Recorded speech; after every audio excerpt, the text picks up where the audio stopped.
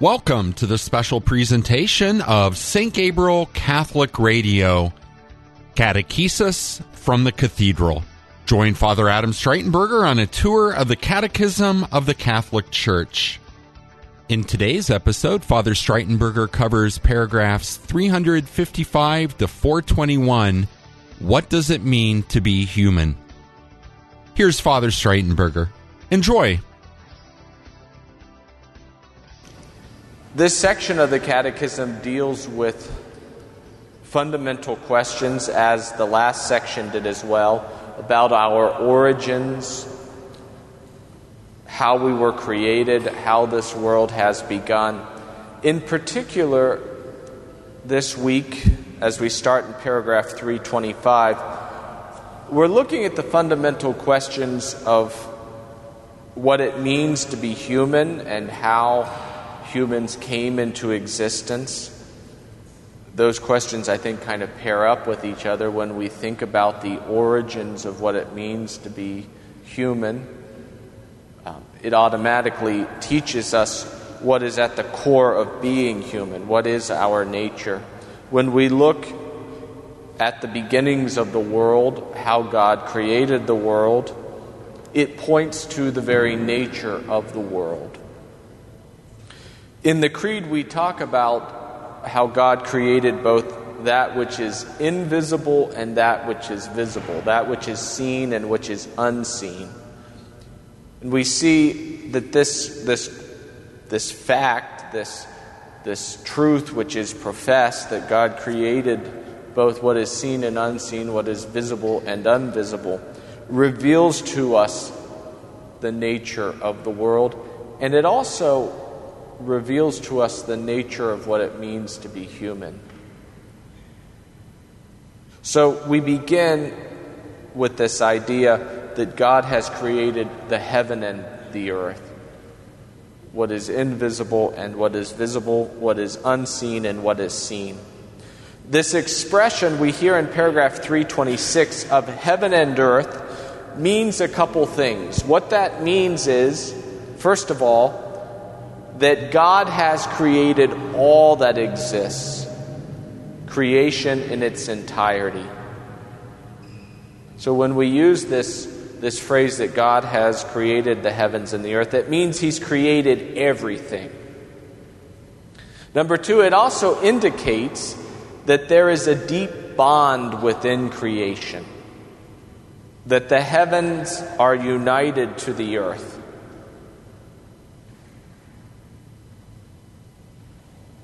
But that there is a difference between that which is visible and that which is invisible. So on the one hand, this phrase means that heaven and earth are somehow united and connected as part of one creation. It also acknowledges that there is something different between the visible and the invisible. And then finally, especially when we use the phrase heaven, it is a reminder of not just these spiritual creatures, what we will call the angels, but also those who now dwell in the heavens or in heaven with the Lord, namely the saints. In paragraph 327, there is a quote from the Fourth Lateran Council from 1215, which especially dealt with the topic of creation and the angels. 327, we hear this, that from the beginning of time, God made at once, out of nothing, both orders of creatures, the spiritual and the corporeal. That is, the angelic and the earthly. And then the human creature, who, as it were, shares in both orders, being composed of spirit and body. So we're reminded in the Catechism that at the very beginning of creation, when God created the physical world, the visible world, He also created all of the angels. So at the very beginning, the very first moment of creation, when the physical world, the visible world is created, the spiritual world is also created. The angelic world is also created. But later, or then, as the quote says, the human creature is created. And we're told that the human being shares in both orders, both the spirit and the body. So that's why in this section on the visible and the invisible, heaven and earth, that God is the creator of heaven and earth, it fittingly ends with the treatment of what it means to be human. So we have sort of a large structure then for this section. We're going to first look at the invisible, heaven, the creation of the angels. We're going to then look at the creation of the visible, the physical world, the universe. And then we're going to look at the creation of the human person. And then to kind of wrap up, we're going to look at the fall of the human race. First by looking at the fall of the angels, and then looking at the fall of the whole human race. And this thing that we believe in, which is called original sin. So that will take us to paragraph 412. We're going to cover paragraph 325 to paragraph 412. Paragraph 328 goes into the section on the angels. Now what's interesting is everyone is fascinated by angels. The rectory that I have, I don't live there. It's at Sacred Heart, but my office is there. There are angels or pictures of angels or statues of angels in every single room, which kind of drives me a little crazy. You know, it makes me a little awkward. It feels a little awkward that I'm surrounded by all of these images of angels. Maybe some priest that lived there at some point collected images of angels. I don't know, but there is in our culture a certain fascination with angels. I think people who are not very religious at all probably have an image of an angel in their room or a depiction of an angel in their house. Certainly people speak often about angels. A fundamental truth which the Catechism even doesn't have to deal with because in some ways it's presumed, but it's something that's worth reminding people, is that when we die, we do not become angels. Angels are a whole different species of creation, a whole different kind of creation. And in fact, when we die, we remain humans. If we, of course, in this life are still human. But in the next life, we remain human. It would be, in a sense, to say that when one dies, they cease to be human, they become a dog in the afterlife.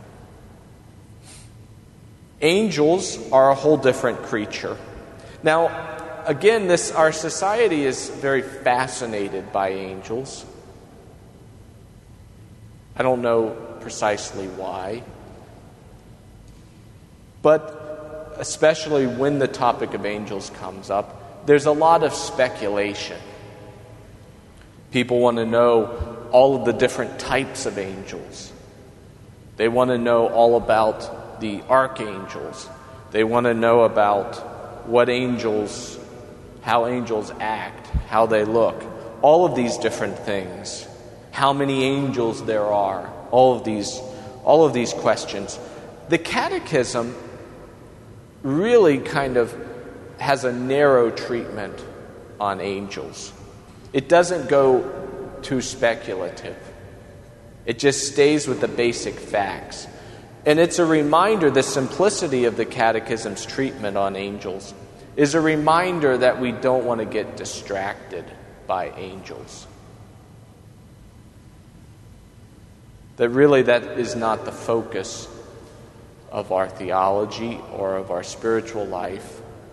that it is in many ways a distraction. So we keep focused on the angels. In paragraph 328, we're told that there is the existence of the spiritual non-corporeal beings that sacred scripture usually calls angels.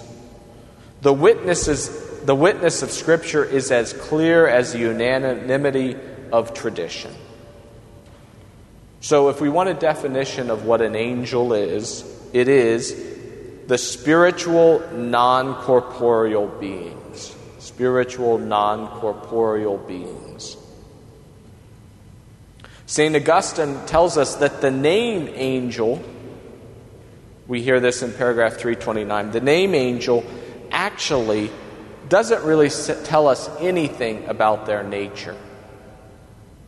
It tells us about their office.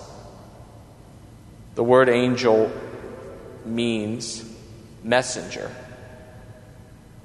They are servants and messengers of God. Throughout the church's history, there have been heresies, especially Gnosticism. We think of Gnosticism, but Manichaeism and certain other heresies like that will focus on all of these different angels and all of these different spiritual beings, mostly because of their cosmology, the way that they view creation, that somehow creation flows from God's very nature, that we, by our existence, are God, or at least our share of existence is as God. So the problem is this fascination with angels often manifests a problem in one's thinking. Now, I'm not saying that people who have a great devotion to the angels have problems, but when one begins to kind of seek more and more secretive and speculative knowledge about angels, it oftentimes can get them into trouble. Again, it is the prudence and the wisdom of the Catechism. As purely spiritual creatures, we're told in paragraph 330, and I think out of all the paragraphs on the angels, this is the most important one, paragraph 330. As purely spiritual creatures, angels have intelligence and will. They are personal and immortal creatures, surpassing in perfection all visible creatures, as the splendor of their glory bears witness. So they're spiritual, purely spiritual, we're told. They have an intelligence, the ability to know, and they have a will, the ability to choose. Now, though the Catechism doesn't flesh this out, it is important to kind of take the implications of what that means. Because if we look at what it means to be human, so for instance, we have an intelligence and a will. How do we exercise that? Well, by our senses, our eye, our sight, our smell, our hearing, and things like that, our feel, our touch, we perceive the world, we sensate the world, we get a sense impression of the world. Because we are bodies, we use our bodies to kind of sense the world. And from that, we learn something. We come to a knowledge. Angels don't have bodies. So their knowledge, their intelligence is exercised immediately. While we kind of have to gradually get more facts and more sense data in order to learn something or to come to knowledge, because we have bodies. Angels exercise their intelligence instantaneously because they don't base their knowledge on sense data. In the same way with their will, we as human beings, because we have a body, it takes us time to come to know something, and then it takes us time to choose. And as we come to know more things, as we sense new things and come to new knowledge, we can change our will, change our choice, choose something new. move back from a choice that we've made. But because angels lack a body and therefore know everything instantaneously, immediately, they know everything they're going to know. And so they choose differently. When they choose, it's definitive. They've got all the facts they ever will have, and they choose. This helps us to understand the fall of the angels, which will be treated later in the Catechism. But that paragraph 330 gives us the basis to understand that section. They are personal and immortal creatures. So there are individual angels. They are immortal. They never die. God has created them. They're not eternal like God is, without beginning or end. They are immortal. And as such, they surpass in perfection all visible things. Although, as we're going to hear in the Catechism, something beautiful is that the human person is higher in creation than the angels. The next three paragraphs, 331 through 333, go through Christ's relationship with the angels. And really, it's a summary of Scripture, of how the angels appear throughout sacred Scripture. And then in 334 through 336, the angels' relationship to us, especially in the life of the church. And a couple points. First of all, 335 is a reminder that in the liturgy, we are surrounded by the angels. This is a point which we will cover when we cover the sacraments in about a year or so. But the point is, of course, that the angels are gathered with us in the worship of the triune God at every Mass and at every liturgy. We remember this with the song, of course, the Gloria at the beginning of Mass, which finds its basis in what the angels sang with the shepherds at the Nativity. And of course, the Holy, Holy, Holy, which is this great hymn which is sung by the angels.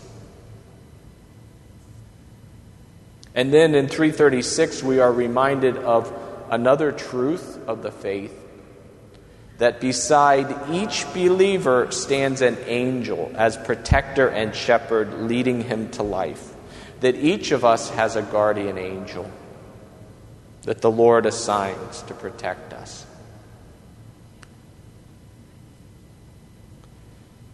So that's the invisible world, the creation of the invisible world. Now the Catechism switches to the creation of the visible world. And it first addresses the story in Genesis of the creation of the world in 6 days.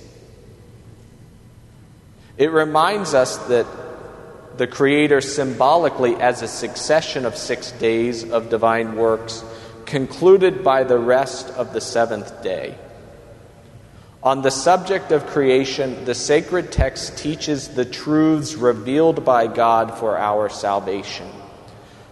So 337 is giving us the key to understand the creation narrative in Genesis of the 6 days of creation and the seventh day of rest. Is that story teaches us those truths revealed by God which are necessary for our salvation. And there are essentially what I would say 9 points from that story, those 9 truths for our salvation, which the Lord wishes to convey through those verses in Genesis. The Catechism points out 9 of these truths, 9 fundamental points about the creation of the visible world that we can get from the story in Genesis. The first is that nothing exists that does not owe its existence to God the Creator. We mentioned last week that God creates ex nihilo. He creates from nothing. That all that exists because God created it.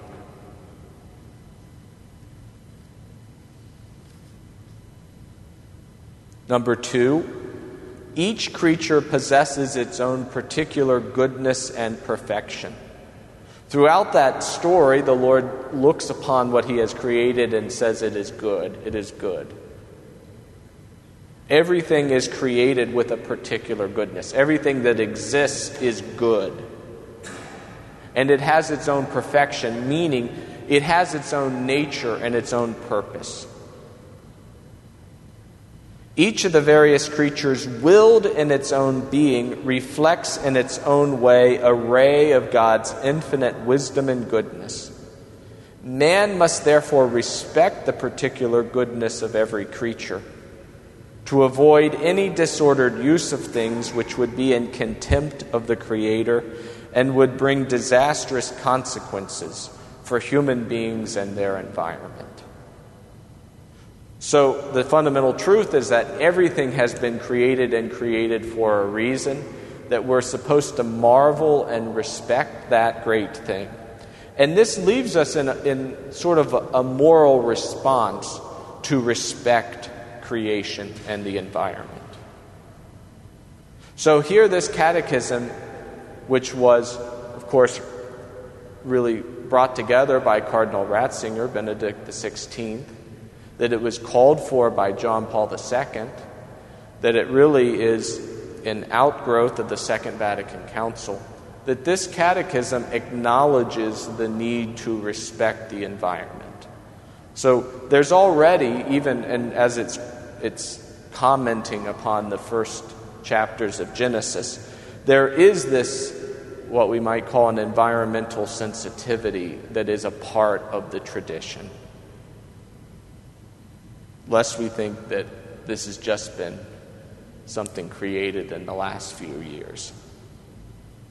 Number 3, God wills the interdependence of creatures.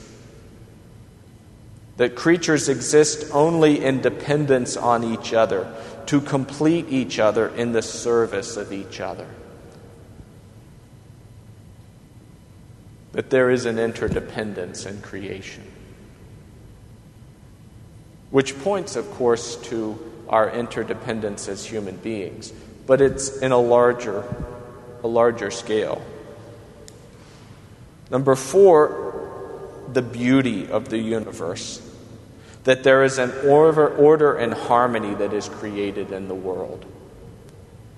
That there's something beautiful about it.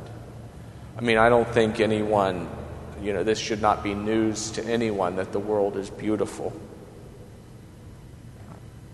Number 5, the hierarchy of creatures is expressed by the order of the 6 days, from the less perfect to the more perfect. So there is a hierarchy, even though there's this interdependence, and even though every creature is unique and has its own perfection, nonetheless there is also a hierarchy in creation, just as there's a hierarchy in truths. And of course, the apex, this is the 6th point, man is the summit of the Creator's work. But lest we get conceited, which we often do, number 7, there is a solidarity among all creatures, arising from the fact that all have the same Creator and all are ordered to His glory. It is a reminder that even though the human person is the apex, the summit of creation, he is responsible for all of creation. We use the word dominion, which is true, a governance, but of course in the Christian model that governance is also a service. And so we respect the solidarity. There's a certain solidarity that we have with everything else that is created. And just because we are the apex does not mean that we have this sort of disrespectful overlordship over everything. Number 8, which is in paragraph 345, if you're going through the Catechism, those verses in Genesis of the creation narrative remind us also that the Sabbath is built into creation, that the Lord himself rested.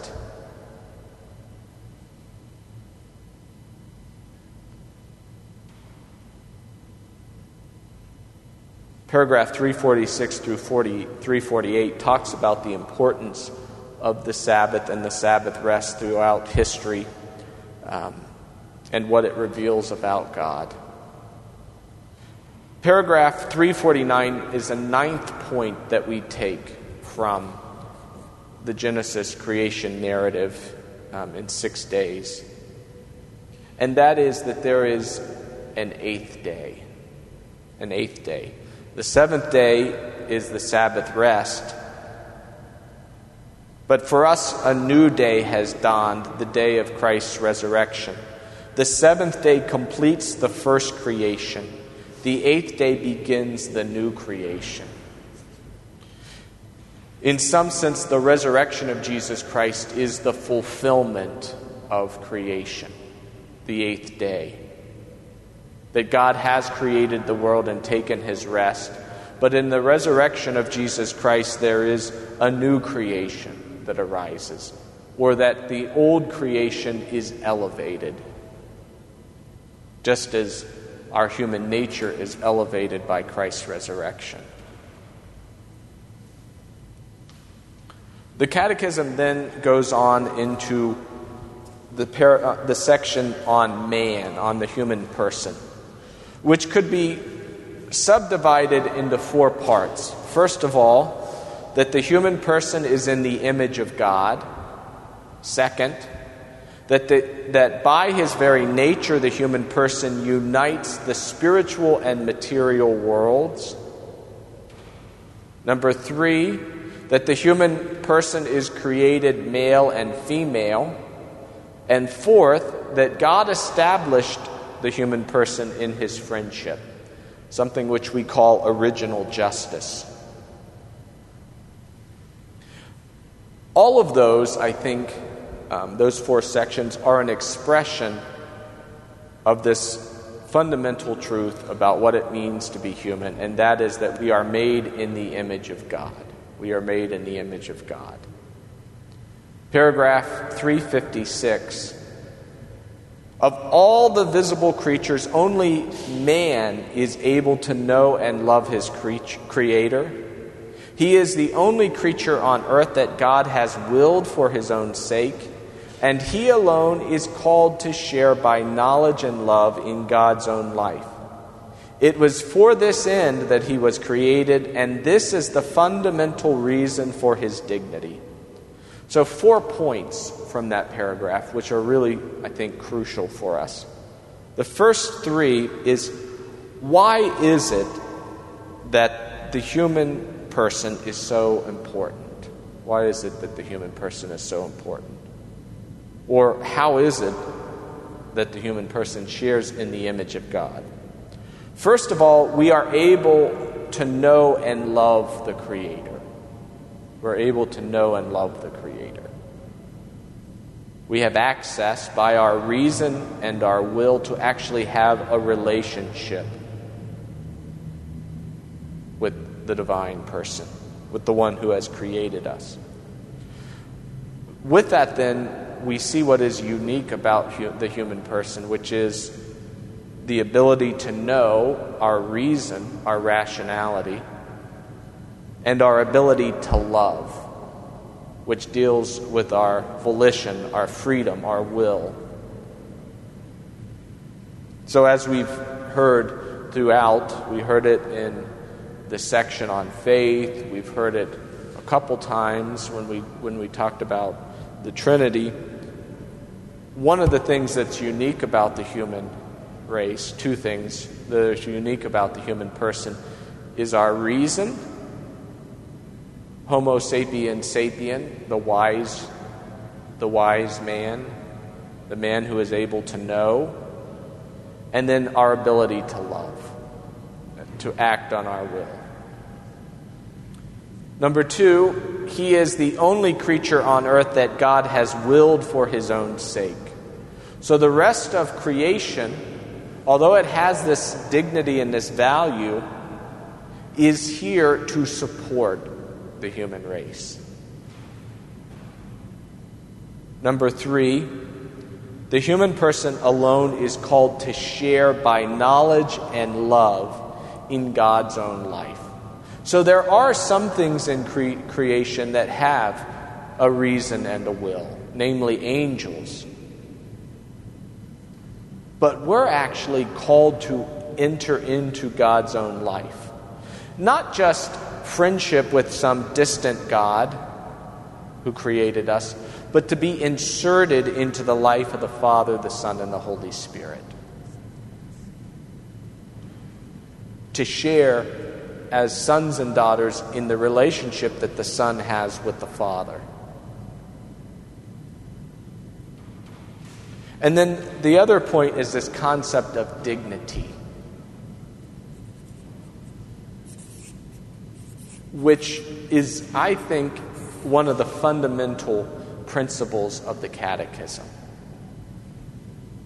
And in fact, the section on morals, the morality section, which is, I think, part 3, can really be explained and summarized by this concept of dignity. That the human person has this fundamental dignity based on who they are. Now, everything has its own dignity based on what it is, based on its nature, based on its perfection, as the Catechism would say. In paragraph 357, being in the image of God, the human individual possesses the dignity of a person who is not just something, but someone. Now that's a good line. Maybe that's something to put on your mirror in the morning or something like that. That we're not just something, but someone. That we're a person.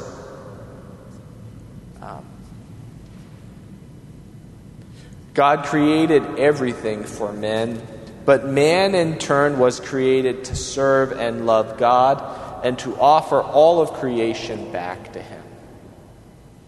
So it's another way of, we want to uphold the sort of solidarity of creation and balance that with the unique kind of hierarchy in which the human person is at the peak.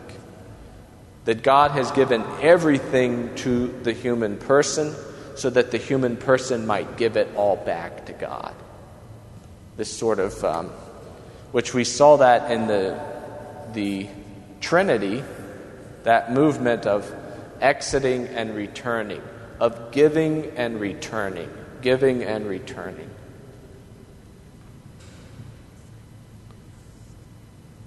So there is this idea then that the human person is in the image of God,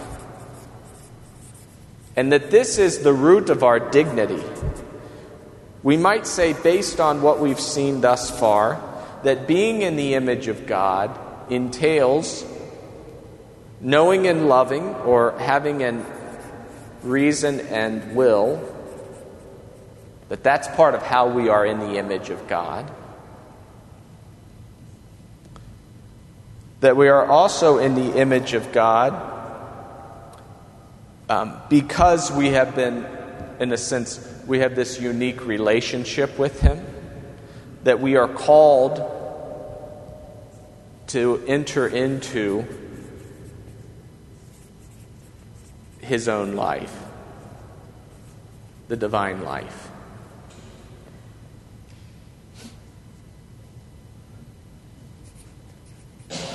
We're created for our own sake in order to enter into His own life.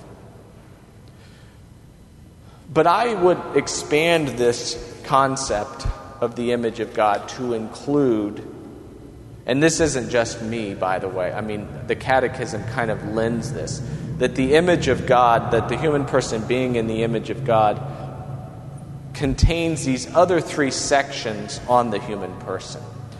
So the second section is that we are a body and soul, that the human person consists of a body and soul. Now we might say, how does that make us in the image of God? God has no body, as in no physical body. Well, paragraph 362 explains it for us. The human person created in the image of God is a being at once corporeal and spiritual. So he's in the image of God, but he nonetheless is corporeal and spiritual. Well, it's because he unites both realms. So God, in some sense, unites the visible and the invisible because he created both. The human person, being in the image of God, unites the visible and the invisible because the human person is both visible and invisible, has both a physical body and a spiritual soul. 363 defines for us what a soul is. That a soul often refers to human life or the entire human body. But soul, and this is what we most especially mean in this context, the soul refers to the innermost aspect of man, that which is of greatest value in him, that by which he is most especially in God's image. Soul signifies the spiritual principle in man. The soul is the spiritual principle in man.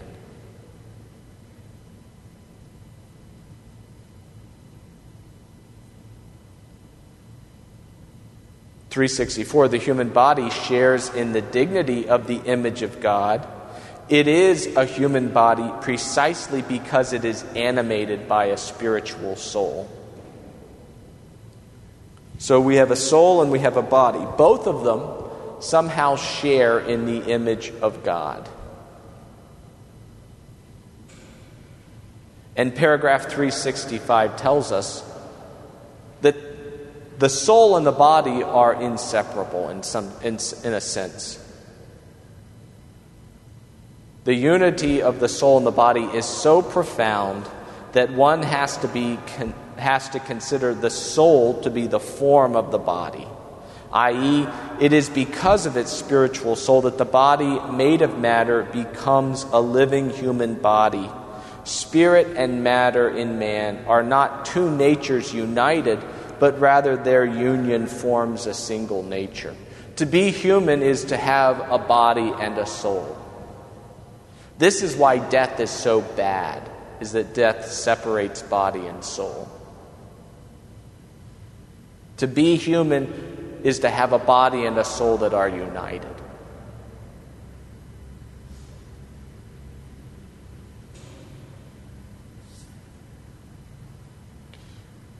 We might ask, well, how does the soul come into existence? Well, paragraph 366 answers this. Every spiritual soul is created immediately by God. It is not produced by the parents, and also that it is immortal. It does not perish when it separates from the body at death, and will be reunited with the body at the final resurrection. We would say that the soul is immediately created at the creation of the body. When is the body created? At conception. So man and woman come together in the marital act, and they, as secondary causes, create the body of their child. Contributing their DNA, they create something new and unique, this body. And God creates a soul as the body is created.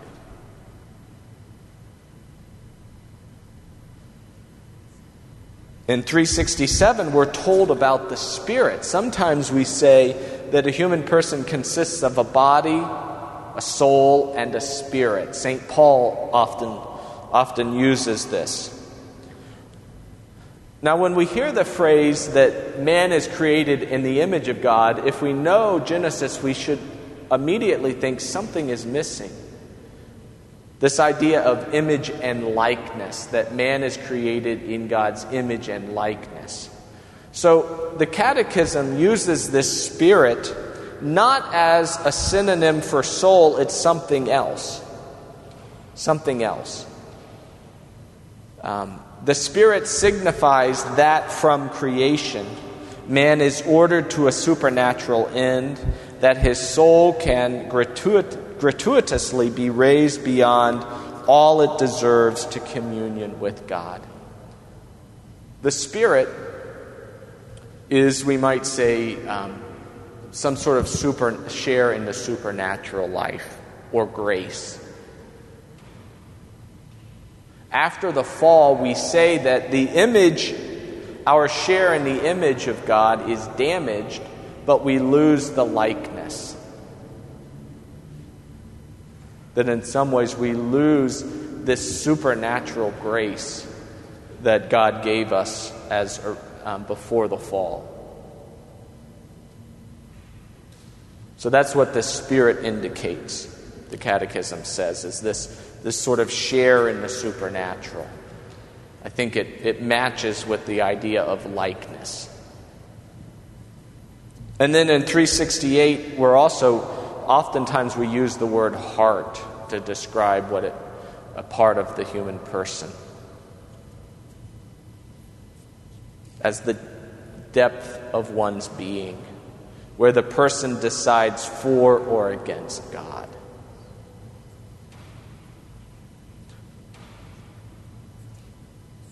Now, the Catechism moves to its next section.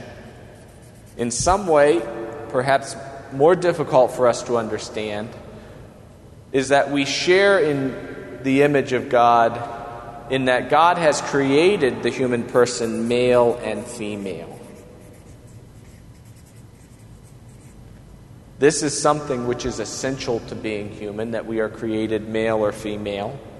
We are engendered at the moment of conception, that it is a part of our share in human nature. The Catechism, relying especially on the Genesis story of the creation of Adam and Eve, points out multiple truths about the human person as male and female. Man and woman have been created, which is to say, willed by God. On the one hand, in perfect equality as human persons. On the other, in their respective beings as man and woman. So they are both equally human, but there is something unique about each. Masculinity, authentic femininity. Being man or being woman is a reality which is good and willed by God. In their being man and being woman, they reflect the Creator's wisdom and goodness.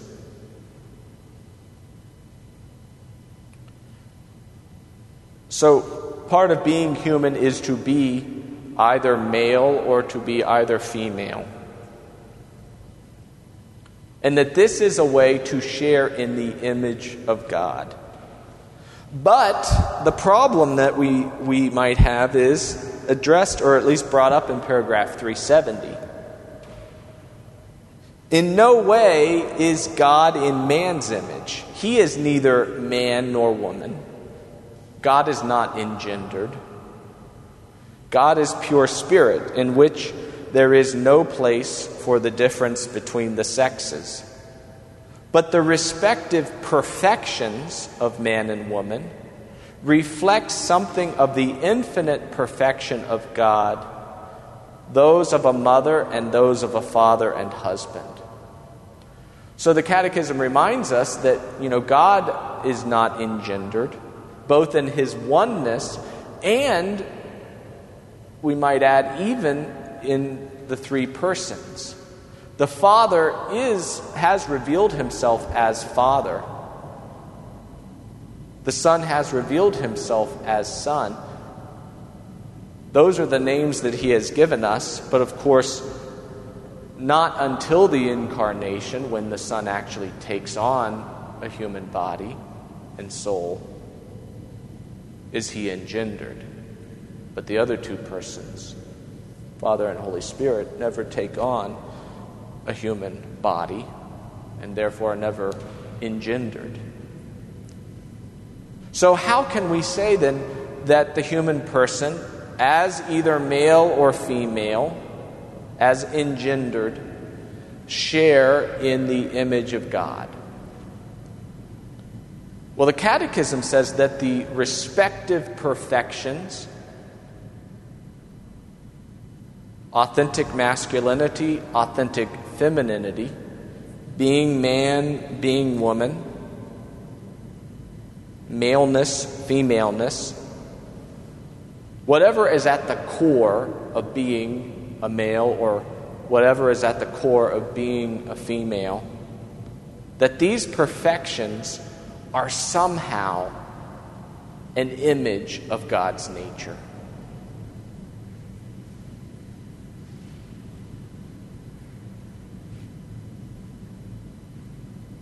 And so if we are on our own kind of quest to figure out what does it mean to be authentically male, or what does it mean to be authentically female,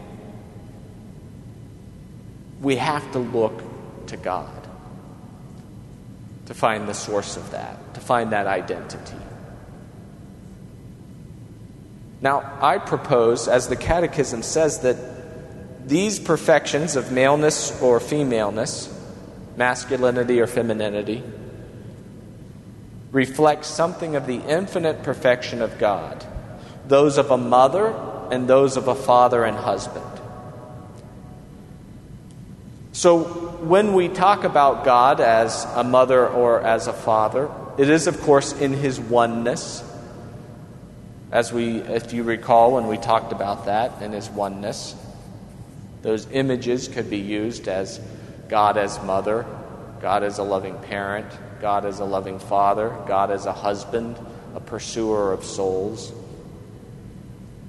Of course, we have the identity of the Father and the Son within the Trinity, too. So it might also, what it means to be authentically male or authentically female, may be seen in the Trinity itself, but that might go too far. Where can we find these perfections of God that might be the root of authentic maleness or authentic femaleness? I think it is ultimately in God's role in creation. And I would also point that that's, I think, where we will discover in the act of creation that which is authentic about male, the perfection of maleness, and the perfection of femaleness. But I might propose it is God's giving of himself, his exitus, which is seen in his oneness by the act of creation in which he pours out creation, and then also seen in the Trinity where the Father pours out himself in the gift of his Son. He begets the Son, and that together the Father and the Son push forth the Spirit. And then there is this return in creation in which the Holy Spirit, uniting all things to the Son, unites it to the Father. There is a giving and a receiving, in the very act of creation. God gives himself, and creation returns to God. The Father pours out himself, and the Son and the Spirit give themselves back. A giving and a receiving. That may be at the heart of how the perfection of maleness and the perfection of femaleness share in the image of God.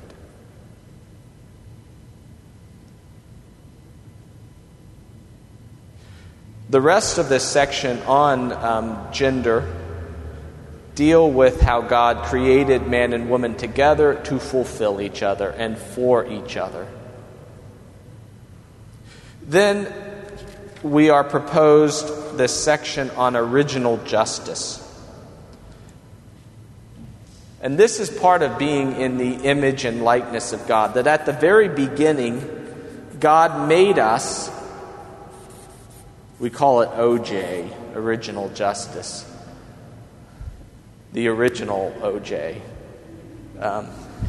Original justice. So God has created us in this image and likeness, and we live that image and likeness. We live that image and likeness in this state, in this relationship called original justice, which was marked by harmony, a state of holiness and justice. This harmony was a relationship with God. We see that in Genesis, that Adam walked with God in the garden. They walked together. There was this original friendship.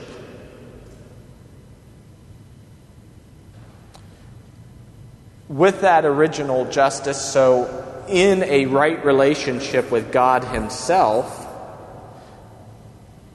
there were these other harmonies. So the human person was in harmony with himself.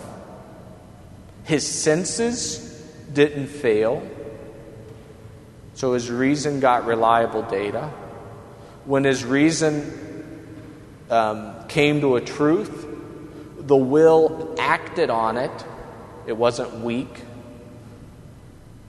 And the emotions backed that up. The emotions weren't all awry. The passions weren't all awry.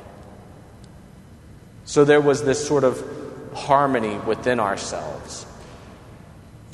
Number two, there was a harmony in the human race. There was no discord. Number three, there was a harmony between the genders, between male and female. They saw themselves as complementary and as fulfilling each other. And then number four, there was harmony with the rest of creation. So we did not experience pain or suffering.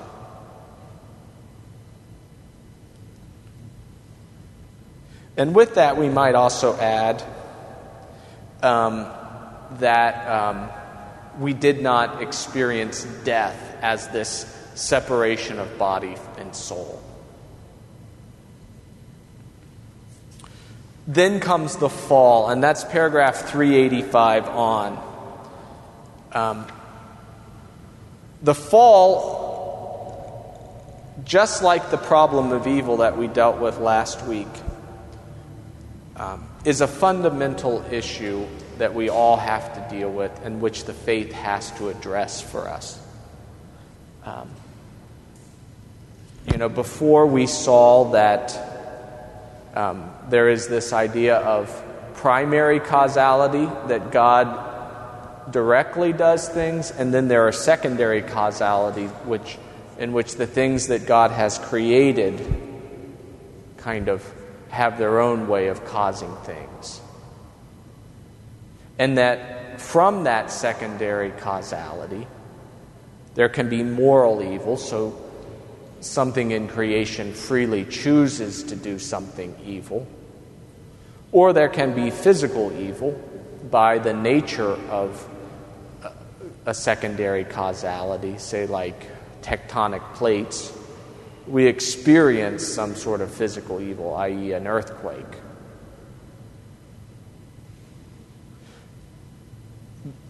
The problem of the fall of the human race, and the fall of the angels, is a crucial part of explaining the problem of evil and suffering in the world. We have to be real about sin, that sin is present in the human race, in human history, and that it cannot be ignored, and that it is crucial for us to understand our relationship with God. When we talked about with revelation, we saw that there's a change in the process of revelation after the fall. That now it's not just about communicating information, it's about restoring damage too. And so we can't get fuzzy about sin. And paragraph 387 kind of calls out some of these fuzzy things about sin. That we might call it a developmental flaw, or a psychological weakness, or a mistake, or a necessary consequence of some inadequate social structure. The angels fall, we're told. First of all, this idea of original sin, that there is, at the very beginning of the human race, something happens, something breaks in their relationship with God. The doctrine of original sin is, so to speak, the reverse side of the good news. Then we're given some lessons on how to read the section on the fall. Primarily is that it's some sort of primeval event that happens at the very beginning of human history, committed by our first parents, an original fault that was freely committed. Now we hear that the angels, that there are fallen angels, Satan or the devil, that these angels fell and that they, by their own free choice, radically and irrevocably rejected God and His reign. Radically and irrevocably. Because of the nature of angels and their free choice, once they make a choice, because they know everything that they will ever know the rest of their life, they can't repent of that choice. So at the moment of their creation, an angel chooses or opts for God or to reject God. And they can't repent. It's not a defect in infinite mercy, in God's infinite mercy, that angels can't repent. It's just the nature of how they make decisions. We must always be reminded that the power of Satan is nonetheless not infinite. It's not like, Satan might win. He's definitely going to lose, and he's lost. God, nonetheless, permits the secondary cause of Satan and the fallen angels to affect creation and to affect especially us in our lives, so that He might bring an infinite good out of that.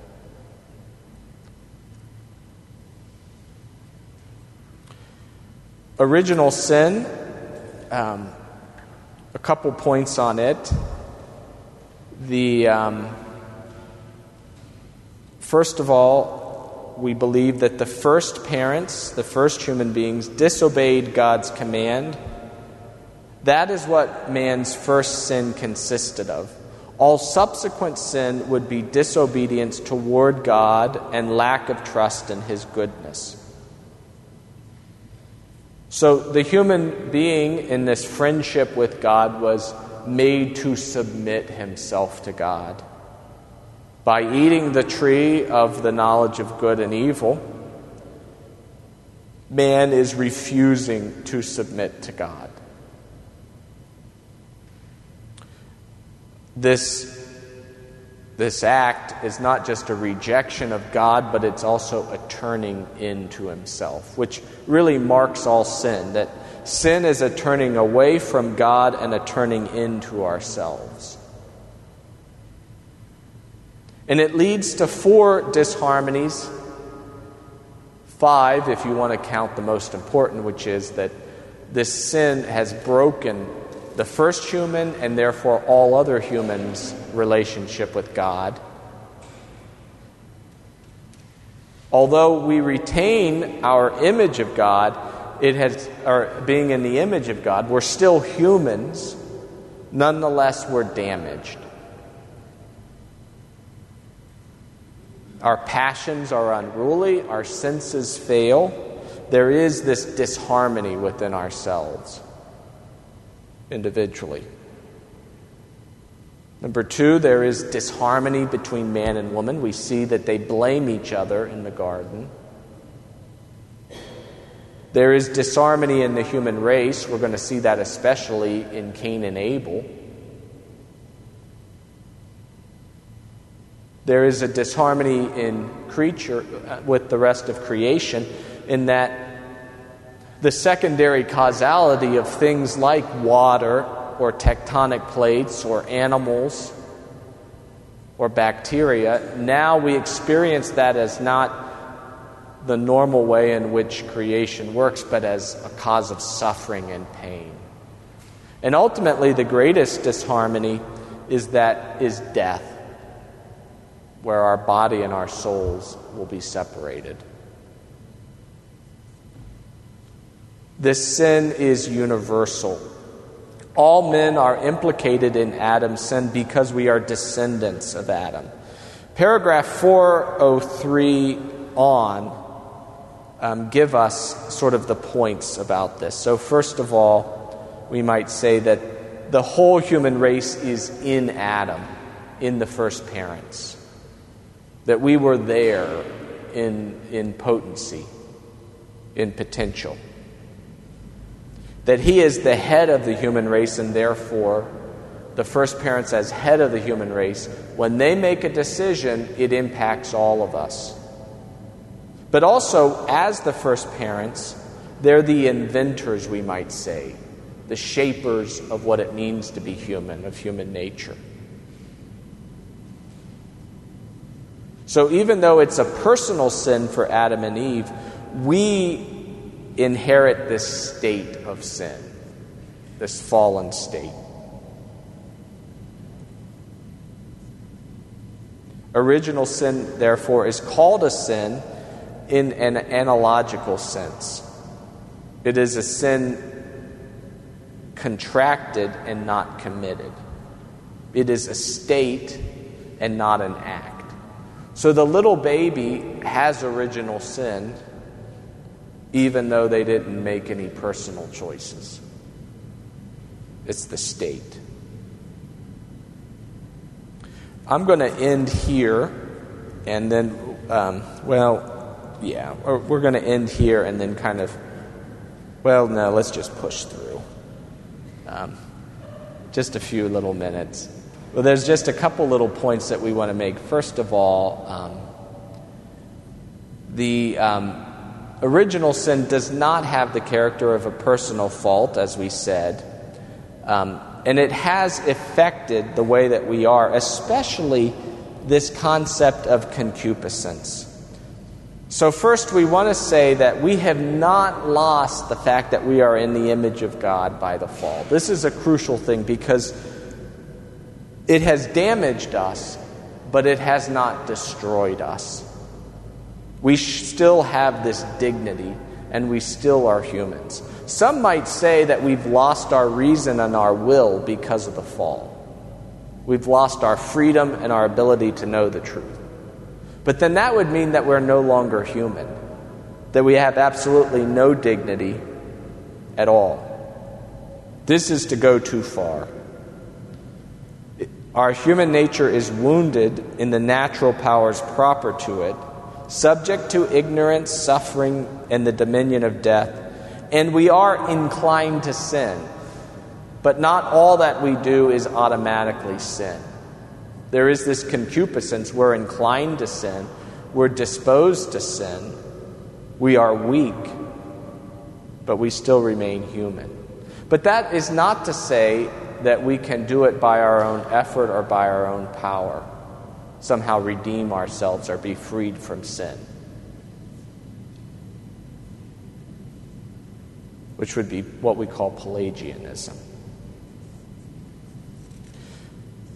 Even though the fall stinks, and we have all been affected by it, there is nonetheless hope. And even though it appears as if Satan dominates us and dominates the world. Even at the very beginning in Genesis, there is what is called the proto-evangelium, the first gospel, the promise that there would be a Redeemer, a Messiah who would crush the head of the serpent, who would be born of the woman, ultimately pointing to Christ and to Our Lady. And the Catechism closes, as we close, with a great reminder that from the fall we are actually elevated higher. We are drawn in closer into divine life than we were before the fall. We become something even more than original justice through Christ. In the name of the Father, the Son, and the Holy Spirit, amen. Hail Mary, full of grace, the Lord is with thee. Blessed art thou among women, and blessed is the fruit of thy womb, Jesus. Holy Mary, Mother of God, pray for us sinners, now and at the hour of our death. Amen. Father, Son, Holy Spirit. This is listener-supported St. Gabriel Catholic Radio. You've been listening to Catechesis from the Cathedral with Father Adam Streitenberger. If you'd like to listen to this episode again, download it, or share it with a friend, please visit stgabrielradio.com, go to our audio archives, and look for Catechesis from the Cathedral. Thanks so much for joining us today. God bless, and have a great day.